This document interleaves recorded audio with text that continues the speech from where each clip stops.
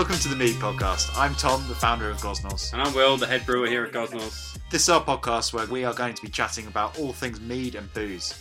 Each week we take either a mead enthusiast or a mead maker and we sit them down to a bunch of questions about why they love mead. So thanks to everyone who's spared some time for that from their busy schedules. I know everyone in the mead world is super busy at the moment. Yeah, and thanks everybody for their continued support over the last couple of years now. So entering into the 4th season of the Mead podcast. 4th season. So thank you all for your support and... let's just get into it. Let's go. Hi Will, how are you? Yeah, all right. It's been a while since we've done one of these, It has been a little while. You've been on holiday. You're looking nice and tan. Yeah, you can't really tell in this light, but I did get one of those sunlight. September tans. Yeah, Nice. So today we are talking to Kinsale Meadery. we are indeed. Yeah. So guys, do you want to introduce yourself? Thanks very much for coming along. How's it all going? Great. Guys, great. Lovely sunny day here in Kinsale. I'm Kate and this is Dennis here. Yeah, I guess we started off the Meadery back in early 2017, actually. So what is that, 4.5 years ago now? Yeah. Time flies, doesn't it? It does, actually. Sometimes it does and some days it just doesn't. I know the feeling. So whereabouts? So for our international listeners, whereabouts on Ireland is Kinsale? We're about, I guess, right down on the southwest coast. Like in Ireland, it's called the start of the Wild Atlantic Way. So it's that traveling route right from the southwest, about 20 miles south of Cork City. Okay. So in County Cork, considered the most famous county in Ireland. Only by people from Cork. Yeah, it's a beautiful port town, about 4,000 people. It gets quite touristy in the summer. It's got a lot of old history when it was kind of a key harbour town, naval town in the British Empire. So that brings a lot of visitors to see the old forts and the old streets. Yeah, and old windy streets. It's very pretty. You're welcome to come over. Once we can get off this island, we've got a lot of trips to get on to do. We're both jonesing to get away and meet some of the people that we've been talking to on the podcast as well. Yeah, that's it. Yeah, there's a list as long as we are. But County Cork is where the Irish side of my family is from for quite some time. But I've been meaning to get over. I've only done County Kerry and of course Dublin in my time there. But I do love Ireland. Yeah, I've been a couple of times, never to Cork. But yeah, I have to. Anyway, sorry guys. Let's talk about some mead now. So when you set up in 2017, why did you set up and why mead? And it was a complete change of lifestyle for us, really. Actually, we had, call it, regular jobs, well-paid jobs, and we I think it was me first. I was looking for a sort of a change, and I finished my old job basically, and really didn't want to go back to the old sort of job lifestyle. And of all things, we were doing different things that summer, and we were in the Hill of Tara in County Mead, which, as it turns out, there's a building there. We were sitting in the outline of this building known as Ceacht McCurta, which is roughly translated as the Great Mead Hall.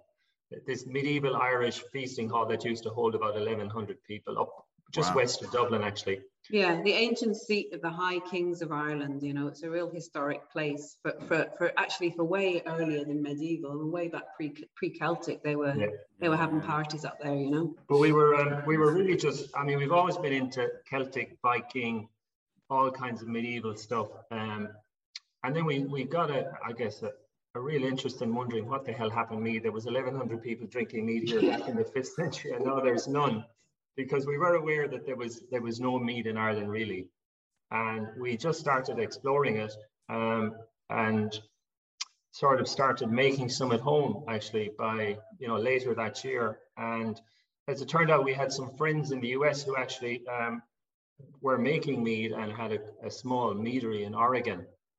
And to kind of cut a long story short, we went on a road trip to the US and visited quite a few meaderies over the space of a couple of weeks, and subsequently on a couple of other trips as well. And we kind of just from there just got so interested in it.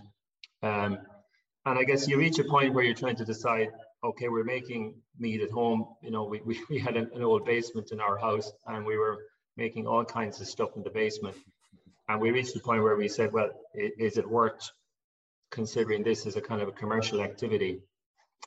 And you know the way you start something off, and before you know it, you're right in the middle of it. Oh, yeah. I know the feeling. It kind of happened relatively quickly, probably from the space of kind of like July, August 2016 to maybe March 2017. What's that, about 9 months? And we were kind of physically had found this old premises down here in Kinsale. We kind of picked down here in the southwest of Ireland, because I come from here originally, and we actually got married here. Oh, nice.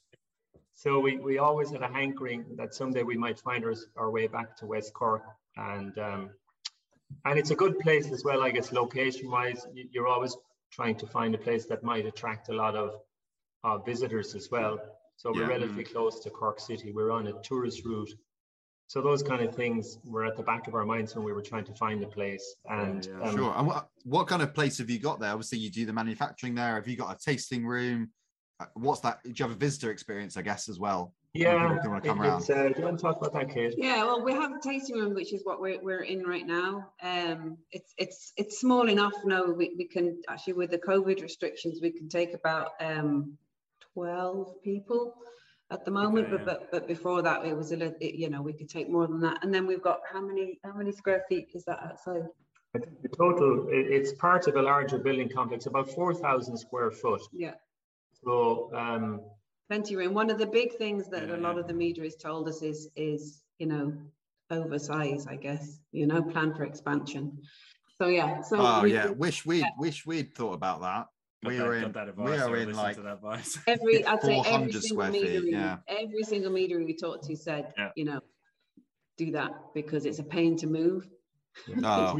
we were lucky. I'm sure you're sure. Yeah. I guess we were lucky because the building was being renovated and it was in a bit of a state. So we kind of found it at the right time, and I guess the owner was looking for some people to take on some of the sections of the building. So the timing worked out great for us, and the location, we're about 6 or 7 minutes walk from the center of Kinsale. So it's nice. Not the best view in Kinsale, but there's parking here. Yeah, well, that's what you need. Yeah, that's it. Yeah, one or the other. But guys, we've been talking about sort of where the story come from. Can you talk to me a little bit more about how you guys sort of use your honey, or where your honey comes from, and how you sort of working with that? We use a mixture of almost all Spanish and Irish honey, actually. I guess we did a lot of exploration at the start when we were making mead at home, and we tried lots of different honeys, both Irish, and actually we tried some heather honey from Yorkshire. We had some English blossom honey. We had linden honey, acacia honey. And Romanian. That was acacia honey, I think.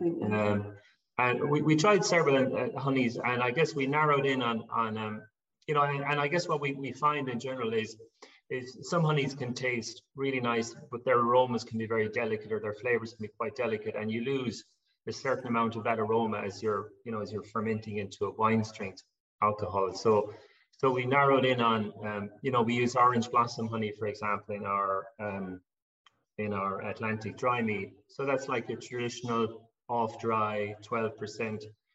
We tried some orange blossom from some different locations, and we found we get the orange blossom now from it's a relatively small place in Valencia, south of Valencia in Spain. They're in existence about, 110 years. Yeah, family kind of co-op thing. And they've kind of got long established relationships with generations of beekeepers around that area. Really cool. And you can taste it, and you can see the bees in the barrels. And it just tastes fantastic. We've tasted a lot of honey over the last 4 or 5 years. So. I'm sure you have as well. Yeah. And still my favorite part. Yeah. And I guess we got quite, as we started exploring the different types of honey, I guess we realized there's a lot of adulterated honey out there, and that made us a little bit nervous about trying to find good honey. So that was one of our main honeys. And then we've been trying to use local honey as well. Ireland, I guess, you know, like a lot of Western Europe, doesn't have a lot of its own honey. You know, it's a lot of imported honey, but we've been trying to build up relationships with some local beekeepers in Ireland, and especially down here in County Cork. So our wildflower mead, which we don't make a large batch of, but we've been making it every year now for the last 3 years. We use a wildflower honey from West Cork, which is very much blackberry blossom and hawthorn blossom, which is a lovely, very pale. Very. It's not so delicate that it doesn't get all the way through fermentation. You know, so it's got a little bit of punchy flavor as well.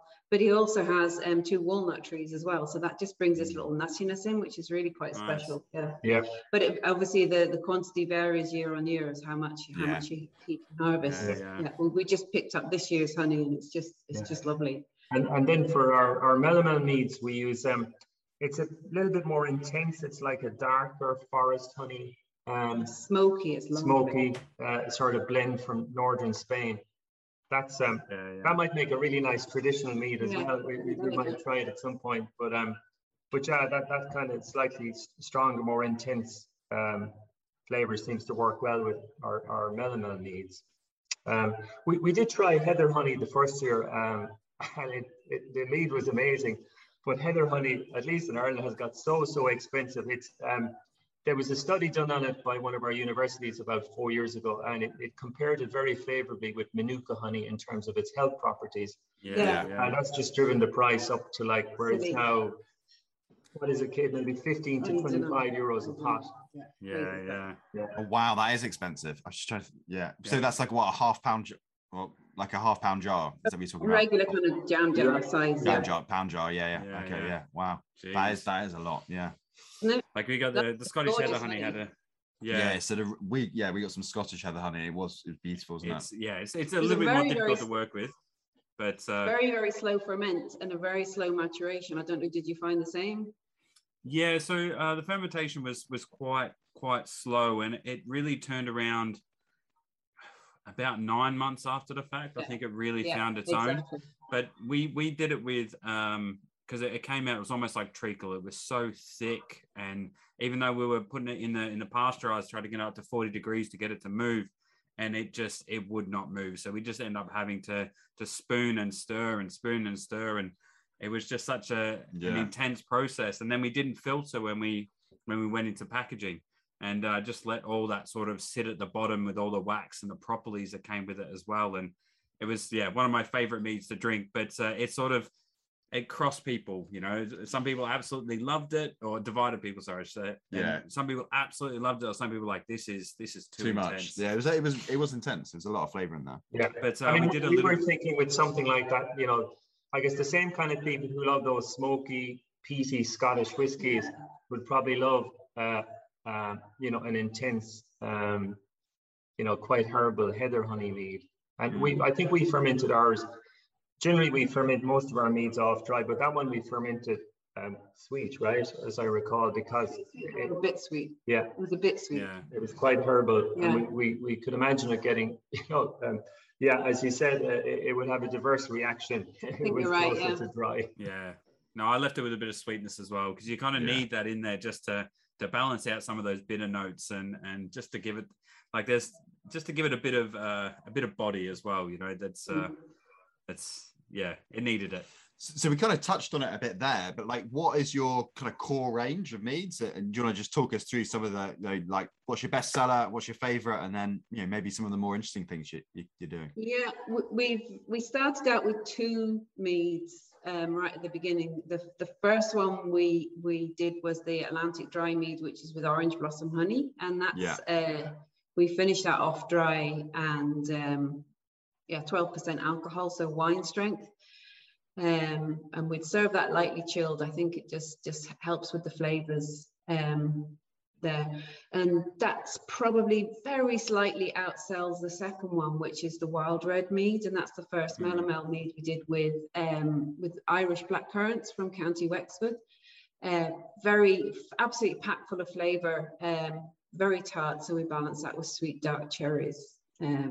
So that's a very slight, I think, when we look at the overall numbers, it's seasonal. The wild red is definitely coming into autumn and winter, would be more popular. And Atlantic dry is kind of year round. Yeah.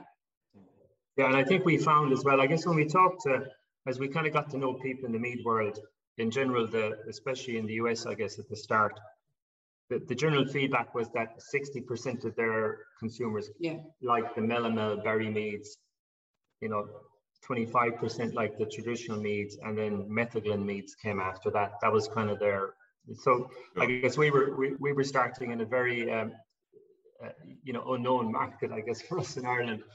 Similar to other countries, 95% of people hadn't heard of mead, and the 5% that had either consumed a mead here that we serve in a medieval kind of castle banquety kind of thing that's targeted at tourists.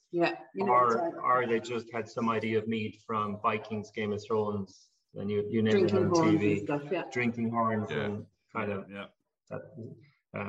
But then the third one we did then was the hazy summer mead, which I guess we wanted to do something again that was maybe fruitier, a more summery drink. We were thinking of in Ireland we don't have our summer Pimm's drinks and things like that. So we thought, everybody loves strawberries and raspberries and blackberries in the summer. So we went for our hazy summer mead, which is a slightly lower ABV, 11% off dry. So, and we don't age that as long, maybe 6 months. So it's still very fruity. It's got a real strawberry raspberry nose on it, and very refreshing, very refreshing. Yeah. So it's more of a summer. It's nice in the summer. You can imagine yourself in the back garden with a glass of that, or out on the beach or something. Yeah. And we found with that as well, I guess, as we started doing some summer festivals, small music, food festivals, and we found that I guess there's been such a trend to people making cocktails themselves and enjoying all different forms of cocktails. I don't know, you guys probably see this too, that putting our meads in cocktails is a thing lots of mixologists like to try, because it gives you another avenue it gives you another avenue of flavor and something just a little bit off center as well, that you can get some quite nice, especially if you're doing with metheglins and things like that. You can get some really interesting profiles that come through. Like we just did one with Funky Dory using Kosaret, which is this Ethiopian tea, and the smell on that is incredible. Cool. It's got a nice mead background to it as well, but it's just got this one little herb that really stands up with the honey, and it's just it's really interesting. That sounds great. Yeah. So they were our 3 main ones, and then we mentioned the wildflower one. So that was the first one we made with Irish honey. So we do a small batch of that, as much honey as we can get from the beekeeper, because we kind of want to keep it 100% from him. Irish, just to, like I said, because we're always trying to find local honey. There isn't a lot of it. Is there any specific varieties of honey that are in Ireland as well? Like, do you have any sort of special honeys there that you sort of that nobody else has access to? I don't think so. I mean, the heather here is slightly different from Scottish heather. Scottish heather is managed because it's often in a place where there is hunting for and it's shooting and fishing. Grouse. Grouse. That's it. That's the word I was looking for. So it's managed, whereas all of our heather is completely wild. So there's a lower yield. That's interesting. Yeah. I mean, we've tasted quite a lot of Irish honey. And apple blossom honey, we got some of that from County Armagh, which is where all the best Irish apples are from. That was nice. But I think we found Paul's honey, Paul Kelly's his name that we use here. It is very intense compared to some of the other Irish honey. He leaves it quite late till he harvests, and the hawthorn comes through beautifully on it. So we've tasted blackberry and clover and other Irish honeys, but he has a combination of hawthorn and then this smoky, minty finish that he gets, which we think is from some trees on his land. That there's walnut trees and there's clover for sure. But there's some hint of sycamore maybe as well. But but you're going around his land saying, well, could it be from this flower? This flower, He's apple trees as well. Actually, he's crab apples too. He does. So a nice little blend. nice little blend of flowers. The hawthorn's one of those ones that has pricked my ears up as well. I'd like to sort of see what that profile brings to the table. You definitely, some years we get a lot of hawthorn blossom, and you can just literally smell it if you're walking along, you know, more the old country lanes where they would have had that hedging kind of stuff. You'll just get this intense aroma, and it's there for 2-3 weeks. And the bees, it's right around the time when, you know, the bees are really looking for a lot of forage. Yeah. And if you get mild, with some years, if it's wet and windy like it is here a lot, the bees just won't come out that time. But if you get the right mix of weather and sun, then you'll get a lot more hawthorn flavor in the honey. Yeah. The other meads we did, I guess we are still learning an awful lot, are barrel aging our meads. Great fun. And we kind of, I guess Kinsale used to be this wine port for the you know, the British Empire, and you know, most people think we're big Guinness or Jameson drinkers in Ireland. That's what those companies would like to, you know, the way they advertise it. But we used to actually be among the biggest Bordeaux drinking countries in the world for a period in our history. And so we wanted to connect to some of those links. And there's a subset of vineyards in Bordeaux that are connected to the Irish exiles from the 1690s. So if you go to Bordeaux, you suddenly see these vineyards with Irish names on them. Which would be one, Lindt, McCarthy, Hennessy, names like that. Yeah, so it's a little bit weird, but we got some barrels from some of those vineyards, and Merlot barrels. We did that in 2019 and aged our Melomel meats for another year. So they become more, I guess, much more complex with the profile. Yeah, of course.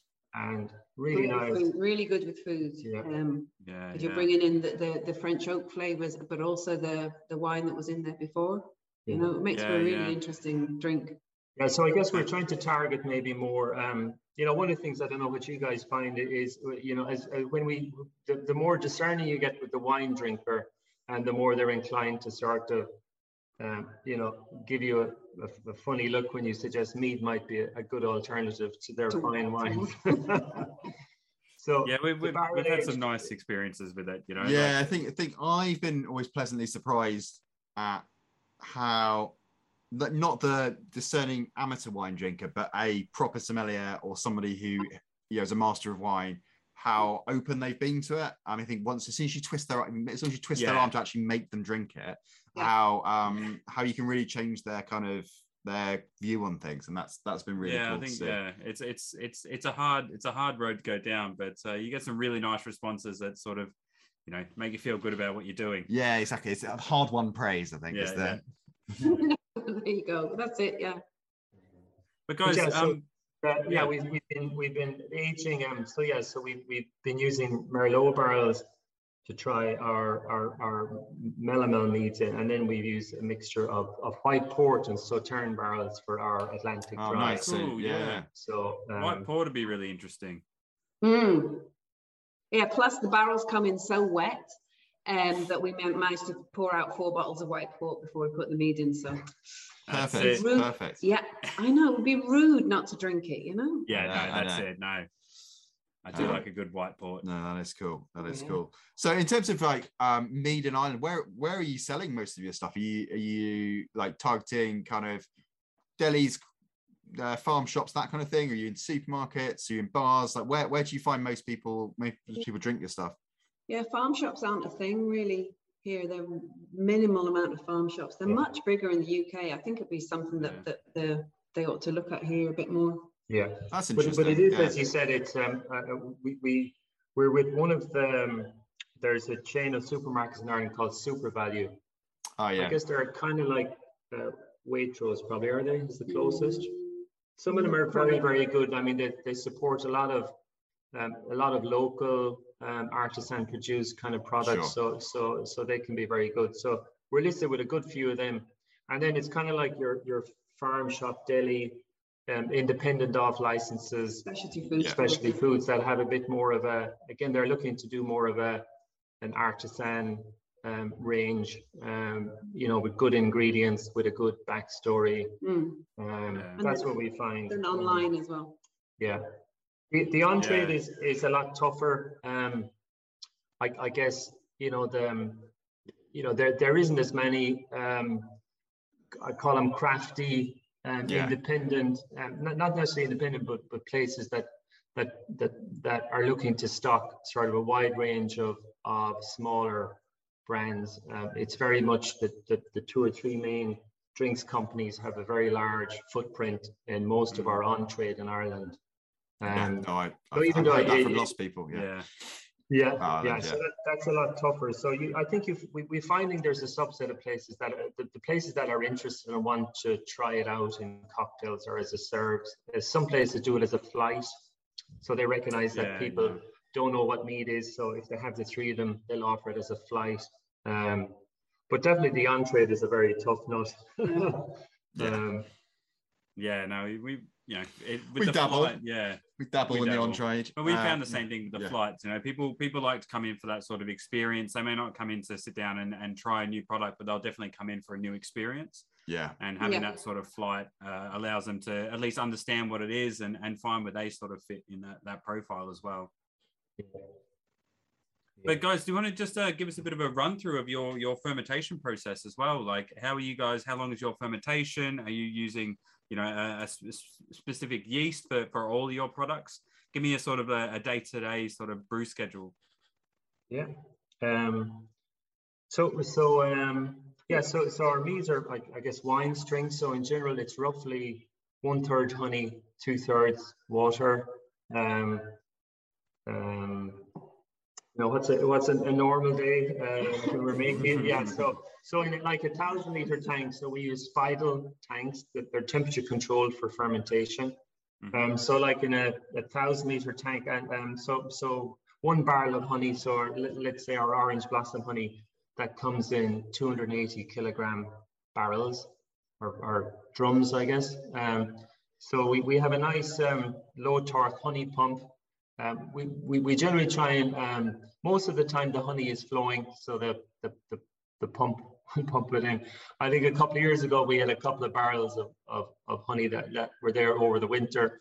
You could almost stand on them. So we ended up building a little honey box and letting the barrels sit in it for 2 weeks for it to gradually decrystallizing it. Yeah, it was a bit of a MacGyver effort, really, you know. Yeah, that's it. I guess when we're mixing, we try and keep the water temperature pretty low, 25, 28 degrees maybe when we're mixing. Actually, for sanitation as well, I guess at the start we try to keep our chemical use as low as possible. So we use an ozonator for all our sanitation. Okay, cool, yeah. I guess this was one of the advices we picked up from several meaderies and wineries in the US when we were on that road trip. So I guess it's relatively common, at least in California. McLean's ozone.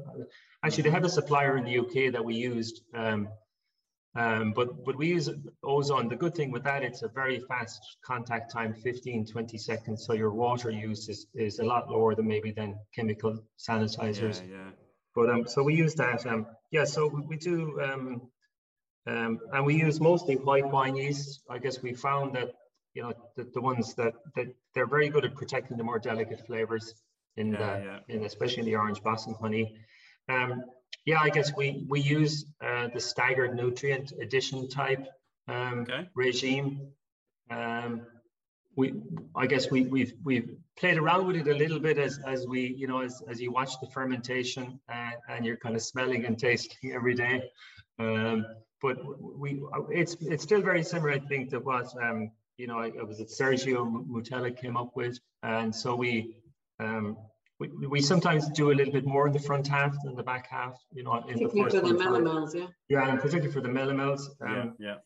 Our traditional mead generally takes about 28 to 32 days to ferment. It varies from batch of honey to batch of honey, which is always interesting. You know? I think we generally ferment around 16.5 to 17 degrees. It's kind of around. I don't know if that's a little bit lower than you guys do, or especially for a wine yeast like that. Just a little on the low side, but not really quite low. We try and ferment as well when it's not in the summer, because then we use less electricity to keep the stuff cool in the meadery. So the meadery is getting a bit chilly now. the melomel meads are much faster. We use a lot less nutrient addition there, actually, a lot less. But we find our melomel meads ferment in about 5 or 6 days. At the same temperature, super fast. It's very vigorous. We watch it very carefully because you can pick up, that the yeast is really barreling along. So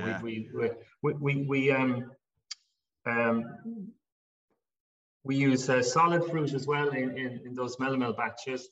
We generally freeze the fruit if it doesn't come frozen. And there's different ways we looked at, and we settled on putting our fruit into mesh bags. And then we do a light pressing on them at the very end before we extract them. So you're putting them in primary fermentation, are you? Yeah. Interesting. Back along, we played around with primary and secondary at the start, and I guess for various reasons we settled on primary. We thought the flavors integrated more over time, but I guess lots of people do both. So like it's always split with people as well. Like I'm starting to see a lot more people like using fruit in completely in secondary, and we've always been sort of a little bit more primary orientated. I think it marries the flavors together a bit better. But it's always, every time I talk to people that do a little bit of that higher strength, like when you're doing hydromels, you don't really have a lot of maturation time, and you've got your fermentation times turn around quite quick. But putting fruit in primary has always been a little bit of a no-no, and I don't mind it. And it's nice to see. Good to see, good to see somebody doing something against the grain and going like, no, there's different ways of approaching it, and gives different profiles. I think it went back to when we probably late 2016, and we were doing a lot of very small, sort of call them home batches, 25 liters. And I think we had a couple of real hit and misses with doing it in secondary ourselves. It could have been just at the time we were still, learning an awful lot.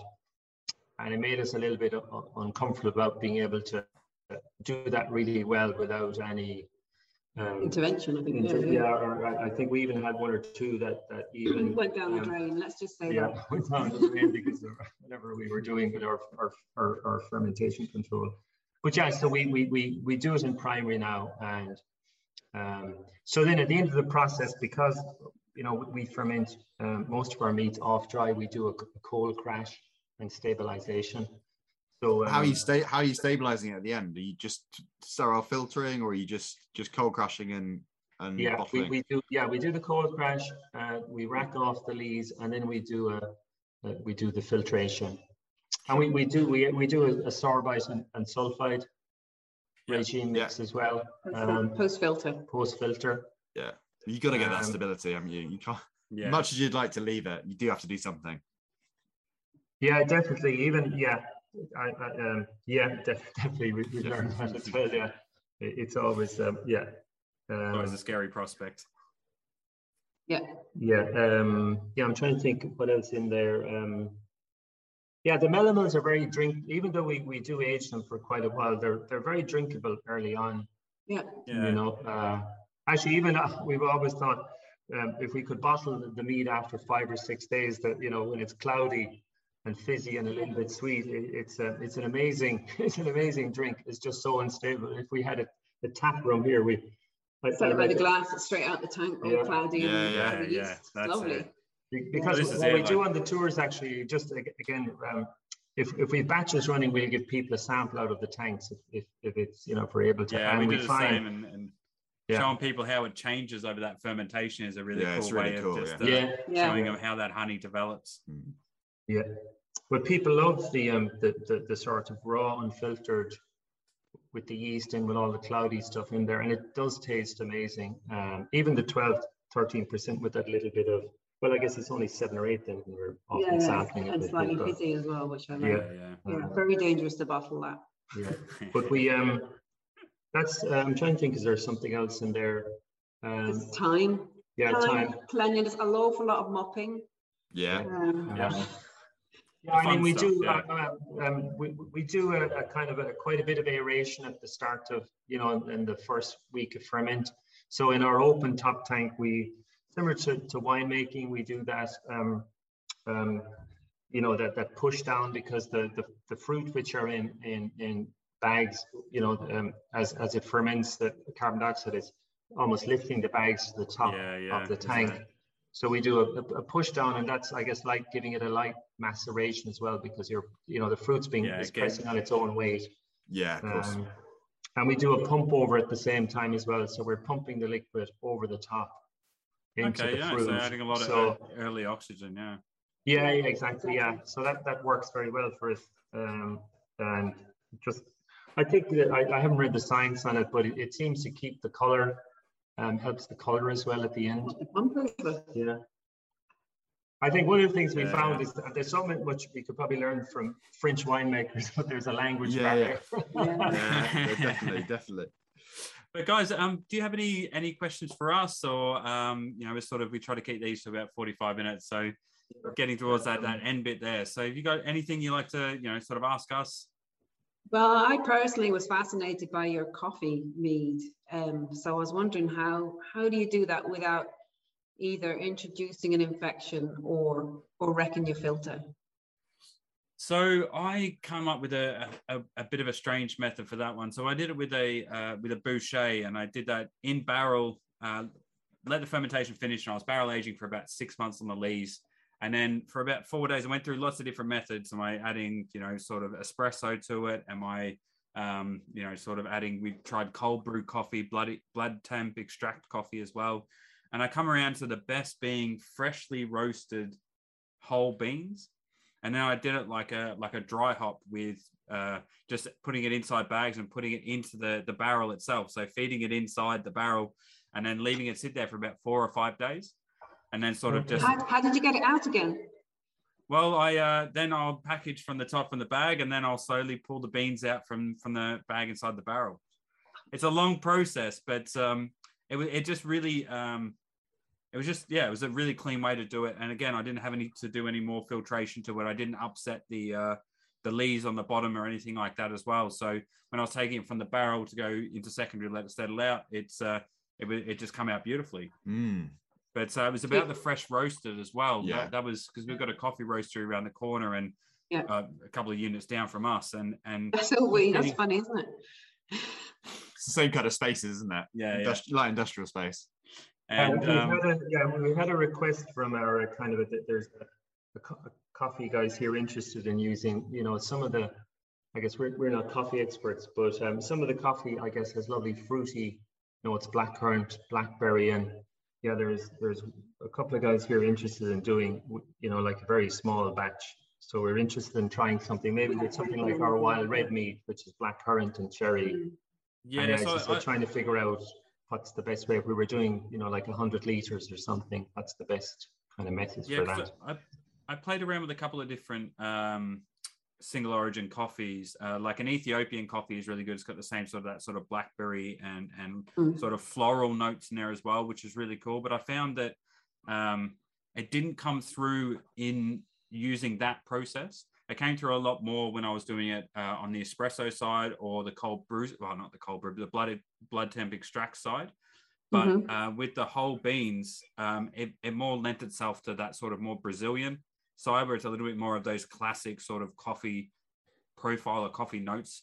You get a little bit of that sort of caramel in there. You get a little bit of some of those delicate notes. Sometimes you get a little bit of stone fruit and stuff come through. But I found that if I was doing the dry beaning, that it was better off using something like a Brazilian coffee instead of like a Kenyan or an Ethiopian. All right. And do you have that year round? No, we just did it. We just did a one-off. We do a small batch program here. So that was just one of those, wasn't it? Yeah. So we played. I played around for a while. So a small batch is like built out of this idea of we do lots of experiments, and they don't. A lot of them don't really go anywhere. We have a core range and we have these, and we'll pick sort of 3 or 4. And we did all these massive experiments. We really wanted a place to sort of go, well, we really love these, and we sort of it'd be good to get some feedback on them as well. Yeah, and not just we can taste it. It's good to see what a range of other people think as well.